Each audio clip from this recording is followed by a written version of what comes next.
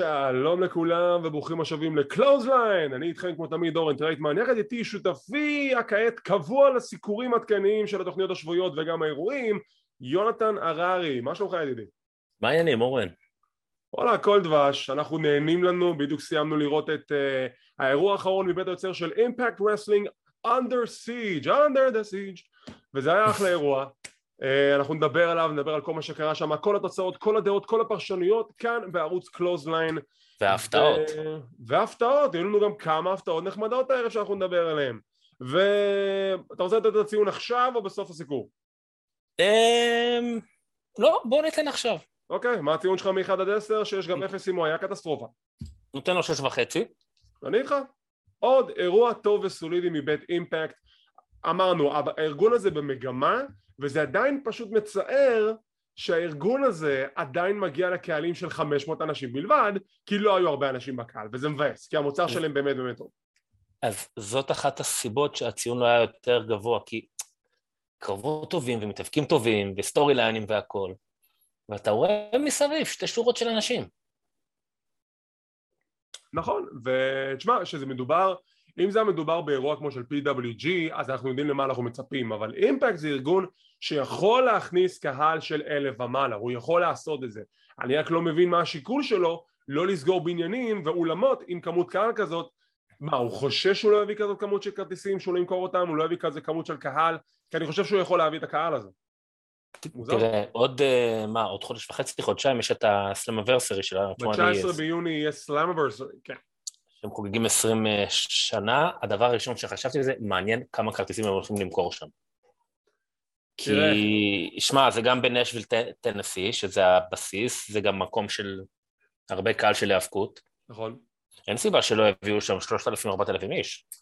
זה תלוי בווניו, אני לא יודע באיזה עולם הם סגרו, אבל כן, הם בהחלט יכולים להביא כזו כמות של קהל, כי שוב, סלאמברסרי זה אחד מאירועי העיקר של אימפקט רסלינג, אני בטוח שהם יכולים להביא את הקהל הזה, יש להם את הכישרונות להביא את הקהל הזה, ונצייר לחכות ולראות מה יהיה הקארד, ואחרי המאורעות של הערב, אני די תוהה מה באמת הכיוון, יש לי כמה השערות, אנחנו נדבר עליהם כשנסכם את האירוע.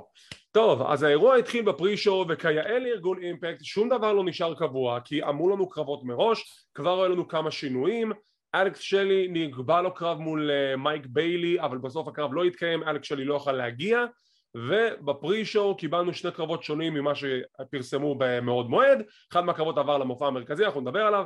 בפרי-שואו קיבלנו קרב זוגות בין ריינו והיף מילר נגד הצוות של שירה וראג' סינג. ראג' סינג ושירה הם סוג של פאקשן חדש שנוצר באימפקט, בוא נגיד בפלישת ההודים לעולם ההיאבקות האמריקאי. בדיוק, שירה זה בחור שכבר היה הרבה שנים באימפקט וחזר והלך וחזר והלך. יש עוד בחור אחד שלפי הסטורי ליין אמור להתחבר אליהם או שהוא ביריבות איתם, אני לא זוכר את שמו כל כך, אבל קיבלנו קרב זוגות חביב שבסיומו ריינו והיף מנצחים. עכשיו ריינו והיף שאני מסתכל עליהם באימפקט רסלינג, אני קצת מתבאס עליהם, מהבחינה של היה להם את כל המומנטום בעולם שהיף נכנס לארגון, להתחבר לריינו, לשחזר את הקסם שהיה להם בסמקדאון ב-2016, לזכות באליפות הזוגות, ודברים התחרבשו לחלוטין. היף נפצע דבר ראשון, ריינו נכנס לסטורי ליין עם violent by design, היף חזר, הוא חזר להיות עם ריינו אחרי שריינו עשה היל טרן, ואז הוא חזר להיות שותף שלו, היה להם את כל המומנטום, ועכשיו אין סוג של כזה, פשוט נאבדו. אבל זה דעתי, האם אתה מסכים איתי? כן, הם גם היו אחרי זה בחיבור של הפייסים נגד האונר נו מור, וגם כאילו, הם כאילו קצת סותמים חורים כאלה. וזה מבאס, כי זה צוות שאני כן רציתי לראות אותם בתור אלופי זוגות, אבל עכשיו עם כל מה שקורה באימפקט, אני לא רואה את זה קורה. וזה מבאס. לא, זה לא יקרה, לא יקרה. טוב, ובקרב השני היה אמור להיות ריץ' סוואן נגד לריידו קיד, אבל בגלל שמייק ביילי בלי קרב, צרפו אותו לקרב הזה, קיבלנו טריפל פרט, קרב נהדר, כיפי, כיאה למחלקת האקס דיוויז'ן, זה ממש קרב שמתאים למחלקה הזאת, שבסיומו ריץ' סוואן מנצח, וריץ' סוואן גם כן סוג של הולך לאיבוד, השותף הקבוע שלו ווילי מק הודיע שהוא סיים את החוזה שלו באימפקט רסלינג, אז הוא עזב את הארגון, אז עכשיו ריץ' סוואן נשאר לבד, ומה עושים איתו? הוא היה אלוף עולם, קני אומגה, היה אלוף אקס דיוויז'ן אם אני זוכר נכון, או שהוא היה טוען לאליפות הזאת, אולי עכשיו הוא חוזר אליה, וגם כן הולך לאיבוד. אז זהו, זה בדיוק מה שבאתי להגיד, הוא לא מזמן היה אלוף עולם בכהונה די יפה, הוא הפך להיות עם ווילי מק, אבל גם הם בתור צמד הלכו לאיבוד, גם הם היו תמיד, אתה יודע, פתאום מתפרצים, מתחילים איזה פיוד קצר, ושם זה נגמר, הם לא באמת אף פעם לקחו אותם בתור טאגטים להילחם על התואר. כן, אולי בגלל העובדה שגם ווילי מק הוא לא היה אחד המתאבקים שחתמו על חוזה מובטח, ולכן אין לך טעם לעשות עליו בוקינג חזק. כנראה. מה שכן, אם כבר דיברנו על מתאבקים שעוזבים, אז כבר יודעים את הפרטים האלו. The Inspiration עזבו את אימפקט, כנראה שהם עכשיו הולכים לכיוון הקולנוע והמשחק. ווילי מק עכשיו סיים את החוזה שלו באימפקט. ג'ונה גם כן סיים את החוזה שלו באימפקט, הוא עכשיו הולך להתמקד בניו ג'פן פרו רסלינג. כמה שינויים מבאסים לאימפקט, אבל מישהו הולך, מישהו נכנס, ואנחנו נגלה זאת בהמשך. בואו ניכנס לאירוע. קרב הראשון של הערב עבר מהפרי-שואו למיין שואו. ג'זל שואו נגד מדיסון ריי, שהיא חצי מאלופות זוגות הנאקאוטס עם תניל דאשווד. בצד של ג'זל מופיעה אלישה אדוורדס, שהיא סוג של מעריצה עכשיו את ג'זל. ראינו כבר את הסטורי הזה קורה כבר מספר פעמים בעבר. קרב חביב שבסיומו ג'זל מנצחת בהפתעה. אז יש לנו עכשיו עוד כזה זוג מוזר באלישיה וג'זל. כן, האמת שזה היה קצת קרב שלא ככה, כאילו לא, אני פחות מכיר את המתאבקות האלה, אבל סך הכל קרב סבבה, כאילו, לאן זה ילך מפה, לא יודע, לא, כן, הקרב אחלה, לאן זה ילך מפה אני לא יודע, אבל שאני גם חושב על זה עכשיו, המחלקת זוגות של הנשים היא די דלילה שם. נכון, היא די דלילה, ועכשיו בעצם נוצר צוות חדש עם אלישיה וג'זל, שבעקבות הניצחון הזה, אני משער שעכשיו ייבנה הפיוד סביב אליפות זוגות הנאקאוטס, שזה יהיה הצמד של ג'זל ואלישיה מול The Influence. כן, הרי? משם אנחנו עוברים לקרב של, הם מפרסמים את זה בתור first time ever, קריס סייבן נגד סטיב מקלן, קרב אחד מול אחד, פעם ראשונה אי פעם, ואני לא הבנתי את התוצאה של הקרב הזה. קרב ממש טוב, קרב ממש טוב בין סייבן למקלן. מקלן רואים שמשקיעים בו הרבה זמן ומאמץ במטרה לפתח אותו. מה שמוזר לי זה שאם אתם כל כך משקיעים הרבה זמן על הבחור הזה, למה הוא כל הזמן מפסיד? הוא ניצח בטריפל פרט מול ג'יי ווייט וסייבן שהוא גנב את הניצחון באירוע הקודם שסיקרנו, נהדר. מאז הוא מפסיד את תומו אירו אישי, הוא מפסיד את האירוע הזה לסייבן, אז זה מישהו שאתם בונים אותו? כן, זה קצת לא מובן, כי גם כשהוא הגיע אז הוא כאילו היה מין היל, מין פייס כזה, כן, הוא לא בדיוק לקח צעד, כן, אבל הוא התחרה גם על אליפות האקס דיוויז'ן מול טריי מיגל, הוא ניסה להשיג את האליפות מספר פעמים, בסוף הוא הפסיד את הפיוד הזה וזה בסדר, אבל גם כאן, כאילו, אני לא מבין, למה back and forth, למה ניצחונות והפסדים כמו פינג פונג? אבל דרך אגב, בקרב המשולש הקודם, גם סייבן ניצח. נכון, אני אומר, בקרב המשולש שהיה בין סייבן, שזה מקלן וג'יי ווייט. מבחינתי הייתה הפתעה שסייבן ניצח, והיה לי די ברור שמקלן לוקח את זה עכשיו. רגע, בקרב המשולש מה, ברבליאן? סליחה, סייבן ניצח את ג'יי ווייט. את ג'יי ווייט באחד. במולטיברס אוף מאצ'ס, נכון. הוא ניצח אותו במולטיברס אוף מאצ'ס, אני בשביל לדעתי זה היה בוטש, כי לא נראה לי שמישהו ינצח אותו. זהו, לדעתי אני לא הבנתי למה הוא ניצח שם, כי לא הבנתי מה זה נותן לו. לא נותן לו כלום. וגם היה לי די ברור עכשיו שסטיב מקלן הולך לנצח. נכון. וההפסד הזה די הפתיע אותי, כי אז מה אתם עושים איתו? הדבר היחידי שאני יכול לנחש זה סוג שיהיה להם כזה טייברייקר, כזה קרב חוזר בין השניים, אולי תחת איזושהי סטיפולציה, כי שוב, אני לא רואה את ההיגיון בלא לתת למקלן את הניצחון, אם זה מישהו שאתם רוצים לבנות בתור כוכב וטוען לכתר לאליפות העולם. ככה אני רואה את זה. כן? תראה, הקרב עצמו היה קרב טוב, הוא הרגיש לי בהתחלה שקצת לקח לו זמן להניע, אבל הוא בשלב מסוים הוא כאילו התפוצץ, והוא היה קרב אכזרי, זה באמת נתן תחושה שזה משהו אישי. אני איתך, אני מסכים בכל דבר. אבל הקרב היה טוב, נהניתי. הקרב היה ממש טוב. ומדהים כמה בזבזו את מקלן ב-NXT. אתה יודע למה? כי הם שכחו ממנו, הוא היה אחד הבנים המשכחים. סתם. כן. טוב. יש לי חולצה הזאת אפילו. אתה היית הבן אדם היחידי שקנה את החולצה של The Forgotten Sons? כנראה. וואי, גדול. טוב, משם אנחנו עוברים לקרב על אליפות האנשים של טריפל איי, The Reigners, אני לא יכול אפילו להגיד את זה כי אני לא רוצה להגיד את השם לא נכון. טאיה ולקרי, האלופה החדשה נגד דיונה פרזו שכעת חסרת תארים, יום רביעי החולף בדיינמייט היא הפסידה את אליפות האנשים של רינג אוף אונר למרסדיס מרטינז, עכשיו היא רוצה את האליפות אחת בחזרה, עוד קרב נהדר, אותו בעיה כמו שהיה בקרב הקודם שלהם, קרב מאוד איטי אבל קרב מאוד טוב, כי שתיהן מתאבקות מאוד טובות. אז לא כזה הפריע לי שהקרב היה מאוד איטי. הסיום אבל כן הפריע לי, כי שוב, אני הבנתי שהם רצו שדיונה תפסיד, אבל הם היו צריכים לחשוב על איזושהי דרך יצירתית כדי לא לגרום לה להיות מופסדת בצורה מאוד רעה. אז הם לא יכולו לגרום לה להפסיד נקי, אז הפתרון היצירתי הוא זה שהיא תנסה להשתמש באליפות בשביל לפגוע בטאיה, השופט בולם אותה, ומשם היא עוברת לרולאפ על ידי טאיה, וטאיה שומרת על האליפות. זה היה נורא מבאס. כן. אני גם רשמתי את זה, תראה, קודם כל אין ספק שדיונה פרוצי היא אולי אחת המתאבקות הטובות בעולם היום, החזיקה חגורות ברינג אוף אונר ובטריפל איי ובאימפקט הייתה, ובאמת, וגם כהונות יפות והגנה על החגורות. הקרב, רשמתי לי כמו על הקרב של מקלן, גם הוא קצת התחיל צולע, התחיל חלש קצת. לא, למה? הוא התעורר קצת יותר מאוחר. לא, אבל שמע, כבר בתחילת הקרב, דיונה נתנה חתיכת מרפק לטאיה, ישר להציג נכון, חתיכת בהתנאה. נכון. אז זה לא רק עד התחיל איתי. אבל הסוף היה, כן, הסוף היה מבאס. הדבר היחיד ששם באמת נתן את הנקודת אור, זה שהיא הייתה עם החגורה, ולא סתם רולאפ מסכן באמצע הזירה. כן, כי כאילו השופט ניסה למשוך את החגורה, ואז היא עברה לרולאפ, אז זה סוג של הגן עליה, אפילו אם זה היה בצורה מאוד מסורבלת. תראה, אני בגדול, אני לא אוהב שעושים, שמישהו מפסיד את החגורה, וחודש אחרי זה כבר הולך להגן עליה, לנסות לזכות בה שוב בפפרוויו נוסף, כי זה די שקוף שהוא לא יזכה בה בחזרה. ב-99% מהמקרים, נכון. כן. הייתי שומר את זה לפרק של אימפקט נגיד. אבל תראה, עשו זה גם עם מוס ועם ג'וש אלכסנדר, שהוא קיבל קרב חוזר אחרי 5 ימים, וזה גם כן היה קרב מעולה, ועדיין ג'וש אלכסנדר ניצח, אז כאילו, זה עדיין התוצאה צפויה, אבל תשמע, זה נוסחה שכבר עבדה שנים על גבי שנים, כבר עוד לפני כל הריבוט ב-WWE לצורך העניין, שהיה לך זה. אבל מוס עשה את זה בפרק. נכון. אני העדפתי לראות בפפרוויו מישהו אחר נגד ג'וש אלכסנדר. אני רוצה להסכים, לפעמים כאילו בגלל שהתוצאה די צפויה, אולי עדיף לשמור את זה למישהו בפייפרוויו, מאשר למישהו אחר. עם סיום הקרב, דיונה פרזו תוקפת את טאיה בעצבים, האורות נכבים, ואנחנו מקבלים את תשובה של מי איים בחזרה לאימפקט רסלינג.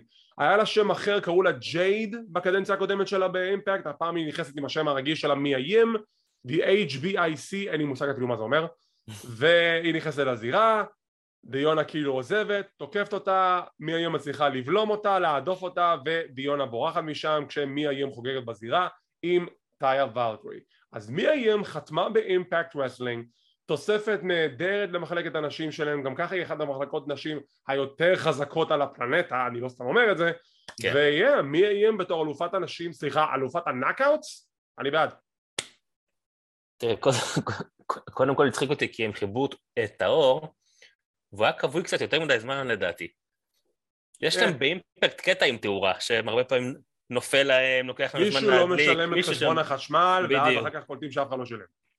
ואז מדליקים את האורות, ורואים בעצם 4 מסכות, אחת אם אני לא טועה של כבש כמו של הווייט פמילי. לא, זה היה יותר ארנבים, כולם היו ארנבים.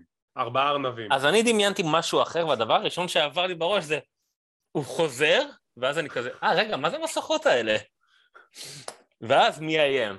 אבל אוקיי, זה מגניב, זאת הייתה אחלה הפתעה. יש לי רק בעיה אחת עם ההופעה הזאת. למה מי איים הגיע לקרב של דיונה וטאיה ולקרי על אליפות נשים שלא קשורה לאימפקט, ולא בסוף הקרב של מה שאנחנו נדבר עליו בהמשך, שזה יותר הגיוני, היא באה להתחרות באימפקט. כי אני יודע שהיא חברה טובה שלה, אז היא באה לעזור לה. גם, אבל לא יודע. ואולי הם ילכו על חגורות הזוגות גם. אולי, אבל שוב, הנקודה הזאת שהיא הגיעה לאתגר את דיונה בקרב אליפות על אליפות נשים שהיא לא של אימפקט, זה כאילו, אז מה יותר חשוב לך? לא יודע, כאילו, משהו כזה שולי אצלי, אבל... כן, מבין, לא, אני מבין מה אתה אומר. קרב הבא, קרב על אליפות ה-X Division, טריי מיגל מנסה לזכות בחזרה באליפות שהפסיד באירוע הקודם מול אייס אוסטן, והסיפור של הקרב, מסתבר שבכל קרב בין אייס אוסטן לטריי מיגל, במסגרות של 1 מול 1, שוב בפרט וזה, לא קרבות זוגות, בכל קרב שבו הוא התחרה מול אייס אוסטן שלא בקרבות זוגות, טריי מיגל תמיד הפסיד, הוא לא הצליח לנצח את אייס אוסטן, לא משנה כמה פעמים הוא ניסה. אז גם עכשיו הוא הפסיד האליפות לאייס אוסטן, רוצה לזכות בה בחזרה, וקיבלנו פה אחלה קרב, שגם בסופו התוצאה נשארה בדיוק אותו דבר, שאייס אוסטן מנצח את טריי מיגל. מה דעתך? אני רוצה להגיד לך ככה, קודם כל קרב של האקס דיוויז'ן, זה פשוט קרב טוב. זה קרב שמראש אני אומר לך, אנחנו הולכים לראות פה קרב טוב. נכון. כי באמת מתאבקים מצוינים, למרות שהוא כבר תקופה בלי פולטון, אני חושב שהוא פצוע או משהו. הגיוני, כן, נראה שגם כן הוא פצוע. היה שמה, דרך אגב, הוא גם עכשיו מגיע עם חגורה לאליפות ג'וניור בג'פן. אני כבר אתייחס לזה, וגם אני אסביר לך למה יש איזושהי בעייתיות מסוימת עם מה שקורה עם האליפות עכשיו. אוקיי. עכשיו תקשיב, היו שם שני קטעים, קודם כל היה שם, הוא עשה לו נק ברייקר על הצד של הזירה. הדופן של הזירה, החלק הכי קשה של הזירה. וואו, כאילו, ראיתי את זה ואני אומר, באמת, למה? זה היה נוראי, אז בכל מקרה, קרב נהדר, אייס אוסטן שומר על האליפות. עכשיו, הנה הבעיה שלי עם הבוקינג הזה. קודם כל, מצד אחד זה הגיוני שאייס אוסטן ינצח וישמור על האליפות מול טריי מיגל, ואת האמת, סבבה, זה הגיוני שהוא לא יפסיד את האליפות אשר אחרי קרב אחד. אבל, עכשיו זה אומר שאלוף משני באימפקט רסלינג נכנס לטורניר ביפן, בטורניר שהוא לא הולך לזכות בו, הוא לא יזכה בו, אין סיכוי, אני אומר את זה עכשיו, גם אני במקרה יצא לי לראות את Wrestling with Regret, בריין זיין מדבר על הטורניר הזה, והוא כזה זורק שמות של, אני חושב שאייס אוסטן ינצח, או ווילי ריוטה, זה רק מראה לך עד כמה שאנשים לא רואים את ניו ג'פן באופן הדוק, ואני אגיד לך בתור מישהו שרואה את ניו ג'פן, אף אחד מהשמות שאתה חושב שיזכו בטורניר הזה, לא יתקרבו אפילו לניצחון בטורניר הזה, ווילי ריוטה, אייס אוסטן, אלכס זיין, אין סיכוי שהם זוכים בטורניר הזה או אפילו מגיעים לגמר, מה שאומר שהם הולכים יותר להפסיד בקרבות מול היריבים שלהם מאשר לנצח. אז מה זה אומר על האליפות אם עכשיו ב9 קרבות מתוך 10 שיש לו בבית הוא הולך להפסיד 5 מהם? אני חושב שזה כנראה יהיה בעיקר בשביל האופן דור, שיהיה לה קהל ביפן לראות כוכבים כמו ווילר יוטה ואייס אוסטין וחגורות. אני אדגיש, זה לא הבעיה לראות את המתאבקים האלו בניו ג'פן, זה בסדר שהם בטורניר וזה מקדם את האופן דור והכל טוב ויפה, הבעיה שלי זה שהם אלופים, הם נכנסים בטורניר בתור אלופים והם יפסידו, זו הבעיה שלי. וגם שזה קורה בניו ג'פן שאלופים משניים נכנסים לטורניר הזה, זה גם קורה שהם מפסידים, גם אלוף העולם שמתחרה בטורניר של G1 לצורך העניין, וגם אלוף הג'וניור זה בכלל לא מתחרה בדבר הזה אם אני זוכר נכון, ושוב גם שהם מתחרה, לא סליחה, אלוף הג'וניור כן מתחרה בדבר הזה, וכשמסתכלים על אלוף שמתחרה בטורניר אז לפחות 1 או 2 אנשים מנצחים אותו כי הוא האלוף, צריכים להגן עליו כדי שיהיה איזשהו היגיון ממישהו שעכשיו ינסה לאתגר אותו, זה היופי בזה. אף אחד פה לא יגן על אייס אוסטן, אף אחד פה לא יגן על ווילר יוטה שגם כן אלוף הפיור של ווינג אוף אונר, אז מבחינתי אם אתם שולחים את הנציגים האלו שלא יהיה להם אליפות, אז בשבילי זה היה בסדר אם טריי מיגל היה מנצח את אוסטן, נגמר הטורניר, אוסטן זוכה בחזרה באליפות וזה היה בסדר, כי עכשיו אתה עדיין משאיר את הסיפור של טריי מיגל ואוסטן מהבחינה של אוקיי, הוא הפסיד, הוא ירצה את החגורה בחזרה, אני חושב שזה היה פלוק, משהו חד פעמי, ואייס אוסטן זוכה בחזרה באליפות אחרי הטורניר. זו הנקודה שלי. או שאולי הם אחרי זה יעשו גם פיודים אצלם בתוכניות, זאת אומרת שאחד היפנים יגיע לאימפקט ולרינג אוף אונר וימשיך שם. אם זה פותח את הדלת מהבחינה הזאת, אני בעד. אני רק אומר שאם עכשיו אייס אוסטן יגיע לטורניר הזה וייצא מצב שמתוך 9 קרבות שהוא מקיים הוא מפסיד 5 מהם, אז מה אימפקט בעצם הרוויחו פה? מלבד הקטע של יש לו מתאבק בטורניר הזה. טוב, משם אנחנו עוברים ל-10 man tag, מלחמת עולמות, בולט קלאב נגד honor no more. כאוס, תוהו ובוהו, כסח בין כל 10 האנשים, זה היה נהדר. הסיום אני חלוק עליו, אבל אני מבין למה הוא התרחש, שהסיום הגיע שלמעשה honor no more מנצחים את בולט קלאב. זה הגיוני, כי honor no more שייכים לאימפקט, הם צריכים להשיג את הניצחון. מצד שני, כמעט שבוע עבר מאז ההופעה הסנסציונית של The Good Brothers בניו ג'פן על התקיפה על אלוף ה-IWGP קזוצ'קה אוקדה, בולט קלאב בגג העולם והם מפסידים. אז אתה יודע, זה כזה איזה בוקינג בעייתי, מה אנחנו עושים עכשיו? לא, אבל זה נראה לי בסדר, כי קודם כל, כמו שציינת, אונר נו מור הם שייכים בעצם עכשיו לאימפקט. לאימפקט רסלינג. עכשיו, כבר דיברנו על זה שהגוד בראזרס כנראה עוברים ליפן. בינתיים, כן. וג'יי ווייט, יש לי הרגשה שלאט לאט מתחיל יותר לטפטף לכיוון A.W. לא, ג'יי ווייט עכשיו בגלל התקיפה היה את האירוע הגדול של ניו ג'פן, סיקרתי אותו, הוא תקף את אוקדה, אז הוא עכשיו הולך להופיע ביפן, זהו, הוא חוזר ליפן עכשיו. ולכן זה בסדר שהם גם יפסידו, כי הם גם פחות יהיו שם, כי הם יותר יתמקדו כנראה ביפן. כן, בגלל זה הם הרשו לעצמם גם להפסיד. עכשיו גם, אתה גם עשית את ההיל של אדי אדוארדס, להדאיג את אונר נו מור, שהם כבר הפסידו, אז צריך עכשיו להרים אותם. נכון, וכתוצאה מהקרב הזה הניצחון הגדול של אונר נו מור, אני מצפה שאו מאט טייבן או אדי אדוארדס יהיו בעצם הטוענים הבאים לכתר באליפות העולם יש מצב בהחלט. כן, זה נראה לי גם כיוון הגיוני. אני בדרך כלל פחות מתחבר לקרבות כאלה של 10, כי זה בדרך כלל בלגן, זה באמת היה אבל קרב טוב. זה היה קרב טוב. יש שם את הבחור, את פנטזמו, שלא יותר מדי הכרתי אותו קודם. תכיר. אחלה, אני רק ראיתי את הדברים שהוא עושה שם, כבר זהו, נדלקתי עליו. תשמע, הוא מופיע עכשיו בטורניר של The Best of the Super Juniors, אתה מוזמן לראות אותו שם. וינסנט, ומבחינתי הוא סוג של תלומה, הוא כמו האח היפה של הבריסקוס, האח השלישי היפה שלהם מבחינתי. זה גם דרך להגיד את זה. עכשיו מה שרציתי להגיד לך קודם, הם נתנו שם תרגיל, שזה היה שאני חושב מי עשה אותו מהבולט קלאב? דרופ סולט הוא קרא לזה. שמעת את זה שהוא אמר? דרופ סולט? כאילו מה, שהוא עושה מונסולט והוא עושה נוחת אלג דרופ? שהוא עשה לו דרופ קיק ונחת במונסולט. נו, מכיר את המהלך הזה, זה של פול לונדון בזמנו, כן.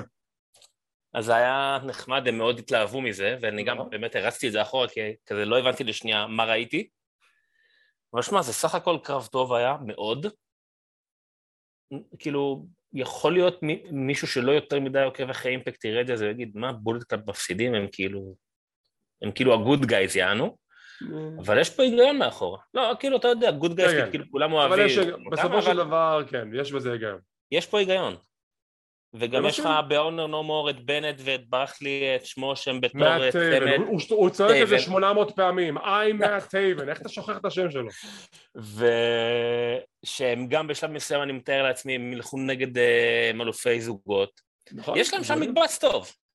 יש שם באמת מקבץ מצוין, יש לך את אדי אדוארדס שיכול להתחרות עכשיו על אליפות העולם, מאט טייבן ובנט יכולים להתחרות על אליפות הזוגות, יש לך את וינסנט ואת קני קינג שיכולים להתחרות על אליפות האקס דיוויז'ן לצורך העניין, ויש לך את PCO שפשוט PCO. כן. איזה דמות הוא.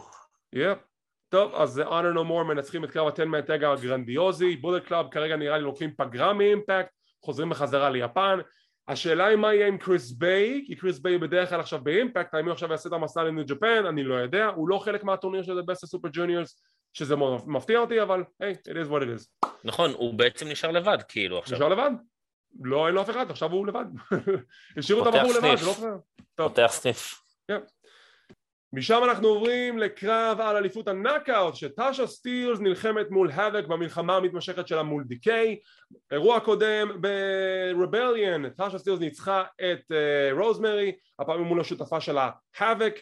במהלך היריבות דיקיי חוטפות את השומרת ראש של טאשה סטילס סוואנה, ועכשיו טאשה סטילס צריכה להתמודד מול האבק לבד, בלי שום בקאפ, בלי שום גיבוי, ופה זה קרב מאוד מאוד מסקרן, מהבחינה של, סתכלו על ההבדלים, כי האבק היא אישה מאוד מאוד גדולה והיא יכולה לפרק את טאשה סטילס בשתי בוקסים, אז איך עושים סיפור בקרב הזה שהאבק היא הפייס לעומת טאשה סטילס שהיא ההיל?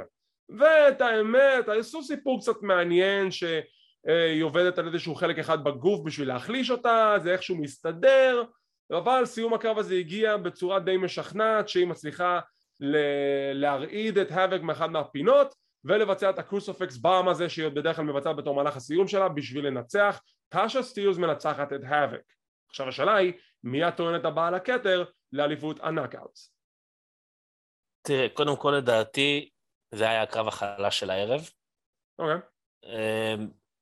האבק די עלתה במשקל, וגם רואים את זה בתנועה שלה בזירה. אתה חייב להפסיק את זה, בן אדם, אתה חייב. לא, אבל, אתה שמע, חייב להפסיק את זה. כל עוד היא מתאבקת בזירה, אז אין לי בעיה. אבל יש להתאבק ויש להתאבק, היא פחות זזה מבעבר, לא יעזור.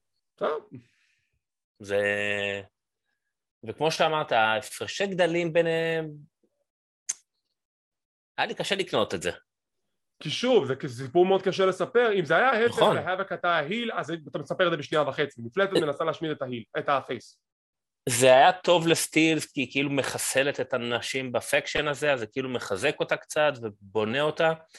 אני עדיין, קשה לי לראות אותה בתור אלופה, כי משהו בה לא מסתדר לי. אבל טוב, כאילו, לבריאות, מי תהיה הבאה בתור? מעניין. זהו, שעכשיו מי יהיה ביריבות מול דיונה פרזו, מיקי ג'יימס לא נראה לי בכלל בתמונה. לא. היא ממשיכה במלחמה שלה מול צ'לסי גרין ב-NWA, אז היא בכלל בתמונה כרגע. ושוב, מי עוד יש לך במחלקת הנשים של אימפקט שיכולה עכשיו להיות לקטע רצינית? אולי ליידי טראסט, שלא ראינו אותה כבר כמה זמן, אני מקווה שהיא בסדר. אבל גם תיה ולקר. לא, אבל תיה ולקר אלופת טריפל איי, מה היא צריכה עכשיו לדחות על אליפות אימפקט? כאילו היא יכולה, אבל למה? לא יפתיע אותי אם היא או מי האיים יהיו שמה. כן, אבל לדעתי מי האיים הולכת לכיוון עם יריבות עם דיונה פרזו, אז היא לא תהיה בתמונת האליפות. נחכה ונראה. קרב הבא, The Briscoes נגד Violent by Design על אליפות הזוגות של אימפקט, שמתוך Violent by Design, אריק יונג ודינר הם אלה שמגינים על האליפות. קרב טוב, באמת קרב זוגות טוב, ואימפקט יודעים לייצר קרבות זוגות טובים שהם רוצים, וסיום הקרב הזה מגיע ש-The Briscoes מנצחים את Violent by Design, מה שאומר שכל הטאג טים טורמל שהיה באירוע הקודם היה חסר משמעות, והבריסקוס אלופי הזוגות של אימפקט. הם עושים היסטוריה פעם נוספת. אני חושב שהם הצוות היחידי בהיסטוריה של עולם ההאבקות שזוכה באליפות זוגות בניו ג'פן, רינג אוף אונר, אימפקט, GCW, חסר רק את ה-NWA, למרות שהם זכו בטורניר שם של ה-Crockett Cup, נכון. ועוד WWF ו-AEW, אבל בטח גם זה יגיע מתישהו, אם לא יחסמו אותם מבחינת החברות התאגדיות, אבל בסדר. קרב מצוין, אני מאוד אהבתי אותו, כן, אני גם מאוד אוהב את הבריסקוס, מצד אחד הם פשוט, הם סאביג', הם פריים, הם נכנסים לזירה, הם סאביג' והקהל טס עליהם, והם באמת מתאבקים מצוינים, כאילו, הם לא סתם פראים עם מלוק כזה, הם באמת מתאבקים טובים. הבריסקוס מעולים. כאילו, אם אתה כל הזמן אומר על FTR, שהם גורמים לכל צוות להיראות טוב, הם בסגנון הזה גם. כן. כל הקרבות שלהם פשוט קרבות טובים.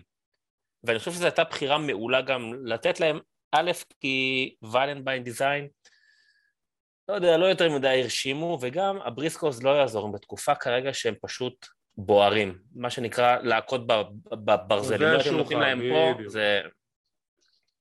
זהו, שמצד אחד אתה מכיר בברזל שהוא חם והבריסקוס אלופים ובצדק, מצד שני, עכשיו שהם אלופים, כל האינטריגה נגיד סביב הבריסקוס, ושוב, כאילו, אני מאוד מאוד מסכים עם מה שאמרת לגבי זה, שאם כבר נכנסו לארגון, תנו להם את האליפות. עכשיו השאלה היא כאילו, אוקיי, אז אין להם את המרדף על התואר, אין להם את המלחמות מול צוותים אחרים לגיטימיים, אז עכשיו הם האלופים, מי הולך להילחם מולם? מי אתה יכול לשים מול הבריסקוס שיהיה צוות מספיק אמין כדי שיזכו באליפות הזוגות מהבריסקוס? לדעתי יחזיקו בחגורות הרבה זמן. תשמע, מגיע להם, הם צוות נהדר, למרות שמבחינת הבעיות שלהם עם התקשורת והדברים שהם אמרו במדיה חברתית זה משהו שלא יישכח, נדבר על זה בהזדמנות, אבל שוב, הם מצליחים לקבל עוד הזדמנות בארגון אימפקט רסלינג, יש סיכוי שגם ב-NWA הם ימשיכו להתאבק שם ולזכות באליפות הזוגות שלהם גם כן, קחו את כל התארים, בסדר? קחו את כל התארים, ברכות לאחים בריסקוס, מגיע להם. מגיע להם בהחלט. אז כמו שאמרנו, משם אנחנו קונים את ההכרזה, 19 ביוני, סלאמברסרי בנשוויל טנסי, אני לצערי לא אוכל לסקר את האירוע, אני אהיה בחול באותה תקופה, אבל ידידי יונתן בשמחה יכתוב מספר דברים בקהילת ההפקות של ישראל ובקלוזליין, ויסקר לכם בכתב על האירוע הזה, יזרוק עליו כמה מילים, את דעתו ומה הוא חושב עליו.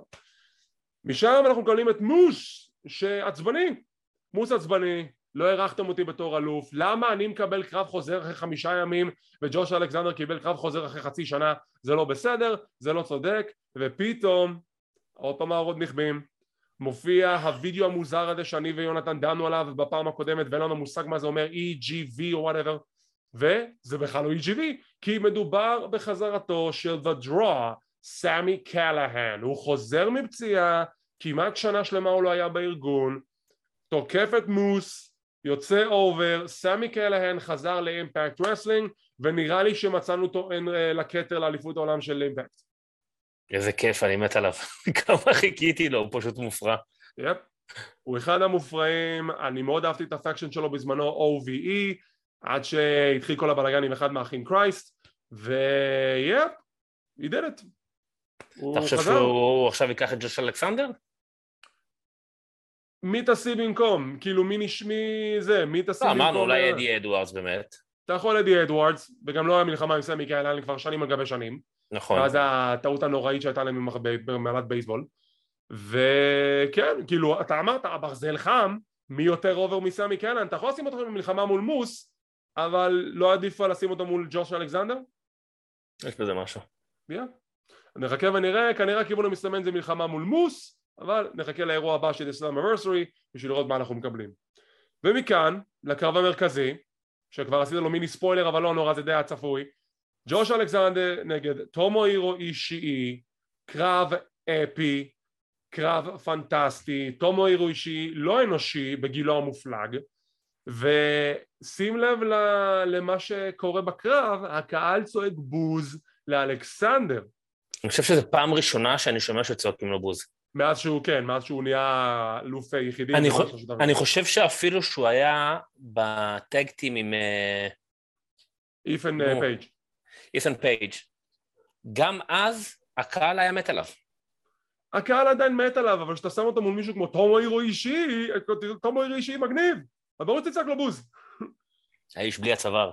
האיש בלי הצוואר, זו הייתה מלחמת חורמה, הם כיסחו אחד את השני, היה שם כמה ספוטים מפחידים שהייתי בטוח שיש להם שוברים שם עצמות, והסיום מגיע אחרי פאורבאם וה-C4, הפול דרייבר עם העזרות המשולבות, וג'וש אלכסנדר שומר על אליפות אימפקט בצדק, בסה לי על אישי, אבל הבן אדם הזה מכונה, והוא עשה עבודה פנטסטית בעוד יותר למנף את ג'וש אלכסנדר בתור אלוף אימפקט, ויהיה אירוע נחמד. השאלה הגדולה היא מי הטוען לכתר הבא, וכמו שדיברנו יש לנו פה מלא אופציות, אדי אדוורדס, סמי קלהן, אולי מאט טייבן, סטיב מקלן אם יבנו אותו כמו שצריך, אז אני אוהב לראות לאן הכיוונים האלה מתקדמים בארגון אימפקט. דעתך? שמע, על אישי מאוד אפשר להגיד, בן אדם בגילו, נותן קרבות של חצי שעה, היה ב-AW, ברינג אוף אונר, עכשיו באימפקט, וכל קרב שלו זה קרב. הוא כאילו פתח איזה מין מותג של רוצים לקדם מתאבק? בואו תביאו אותי. אני אתן איתו קרב, אני ארים אותו. ומאז שהוא לאחרונה התחיל לצוץ, כי אני לא כל כך מכיר מתאבקים יפנים. נכנסתי קצת ליוטיוב לראות קרבות שלו. הבן אדם כאילו לא אנושי, הוא מכונה. אם אתה רוצה המלצה חמה לקרב שלו, לך תראה את הקרב שלו מול קצטורי שבאנה מרסל קינגדום 10, אתה תעוף על הקרב הזה. זה כאילו, אני רואה את הבן אדם מתאבק, וכאילו אני אומר, לא הגיוני, הוא בן 46. כאילו, איך? אבל קרב נהדר, אם ג'וש היה צריך שעוד קצת ירימו אותו, הוא קיבל את זה פה. כאילו, אפשר לדבר על הקרב הזה עד מחר. עדיין זה לא יספיק. לא, כי זה באמת היה קרב נהדר וכואב, הוא לא היה בהכרח מהיר מדי, אבל טקטי מאוד, והרבה טכניקה הייתה שם, והרבה כאב. היו שם איזה כמה קפות שזה כאילו המיקרופון היה מחובר להם ליד ולחזה. כמו קרבות של גונטר, שהוא נותן קפות לאנשים. גונטר. אז זה היה קרב אפי, קרב פנטסטי, עשה את העבודה כמו שהוא צריך לעשות, וזה להעצים את ג'וש אלכסנדר בתור אלוף. טומוהירו אישי יריב מעולה וראוי, בזמנו של טומוהירו אישי יגיע, בין אם זה בארגון הזה או בארגון אחר, טומוהירו אישי עוד יזכה בקרבות אליפויות ויהיה אלוף בעתיד, אני בטוח בזה, הקריירה שלו עוד לא הסתיימה, היא לא קרובה לזה אפילו, זה היה under siege של ארגון אימפקט רסלינג. איזה אירוע כיפי, הארגון הזה ממשיך לא לאכזב, הוא בקו מגמה טוב, מחכה לראות מה יהיה בסלאמיברסרי, אם באמת הם הצליחו להביא קהל יותר גדול כמו שמגיע לארגון הזה שיהיה לו קהל יותר גדול, ובוא נראה מה אתה רוצה לראות בארגון אימפקט רסלינג בעתיד. וואו, אני לא יודע, אני קודם כל רוצה לחכות לפרק של יום חמישי, כי שם בטח נקבל כבר את כל הטוענים הבאים לכתר כנראה, יפ. ונראה לאן זה יתקדם משם. כן, הייתי רוצה לראות את מקלן קצת יותר מתקדם. הייתי רוצה לראות אולי איזה פיוד נחמד בין major players לבריסקוס, שזה יכול להיות מעניין. נכון. והאליפות נשים מאוד מסקרן. כאילו לא באמת יושב לי עכשיו איזה מישהי, אם זה לא תהיה ולקרי או מי היה, לא יושבת לי מישהי שפתאום תבוא, אלא אם כן תהיה פה איזושהי הפתעה. תראה, יש לך את ג'ורדן גרייס, אבל לפי מה שאני הבנתי, עכשיו התחילה להצטוות עם W מוריסי נגד The Major Players. אז אבל זהו, אבל מוריסי לפי מה שאני יודע, הוא פר הופעה. הוא בחוזה פר הופעה בלבד, הוא לא חתום על חוזה אקסקלוסיבי, הוא חוזה, כאילו משנים לו פר הופעה באימפקט, אולי הוא יישאר, אולי לא, בינתיים הוא שם. אז בואו נראה לאן. למרות שג'ורדן גרייס, אני חושב שמגיע לה, היא גם התחלתה קצת על ה-X Division עכשיו כמה פעמים, ועל הדיגיטל. עד שקרדונה גנב את האליפות, נכון? והיא באמת מתאבקת טובה, היא באמת יכולה להיות פיוד מדהים. והיא ילדה, היא צעירה, בת 23, יש לה לרוץ עוד בוף, בלי סוף. היא גם אלופת נאקאוטס לשעבר, יכול להיות שהיא תוצאת נכון. טוב, אז זה הסיקור של Under Siege של ארגון אימפקט רסלינג, תודה רבה שצפיתם, מקווים שנהנתם. מחר, או יותר נכון, זה עכשיו עולה בעצם בבוקר של יום שני, בערב אני ויונתן נסקר את רסלמניה Backlash, בתקווה שזה יעלה או בשני בערב או ביום שלישי בבוקר, אז תפתיעו אותנו, תגידו לנו מתי זה עלה, אנחנו מחכים לזה בקוצר רוח, אנחנו מחכים לזה בקוצר רוח? כן, סבבה. אני יודע. טוב, נראה מה יש שם, נקווה שזה לא יהיה. תראה, סטופנדס זה בטוח לא יהיה. סטופנדס זה לא יהיה, אבל זה יהיה חתיכת דרק. אבל בסדר. נקווה שהוא לא יאכזב יותר מדי. היה להם רצף טוב של אירועים טובים, בואו נקווה שמזה אני לא אתאכזב. אז תודה רבה שצפיתם, וכמו תמיד אם אתם רוצים להישאר מעודכנים ולראות מתי אנחנו מעלים את הפינות האלו, תחצו על הלייק, תירשמו לערוץ, תחצו לפעמון לקבל עדכונים, זה חינם, זה לא עולה כסף. כמו כן אנחנו בפודקאסט קלוזליין, אנחנו בפודבין, ספוטיפיי, גוגל פודקאסט, אפל אייטונס ועוד רבים טובים, ושוב תודה רבה על כל השיתופים, כל הלייקים, כל הסאבסקרייבים, כל ה-bell notifications, שמי שלוחץ על הפעמון, מעריכים כל אחת ואחד, מאוד מעריכים את כל התמיכה שלכם, אנחנו כאן בשביל להביא לכם את כל מה שקורה בעולם ההפקות. תודה רבה שצפיתם, שמחים שהאזנתם, מקווים שנהנתם, ונתראה בפעם הבאה.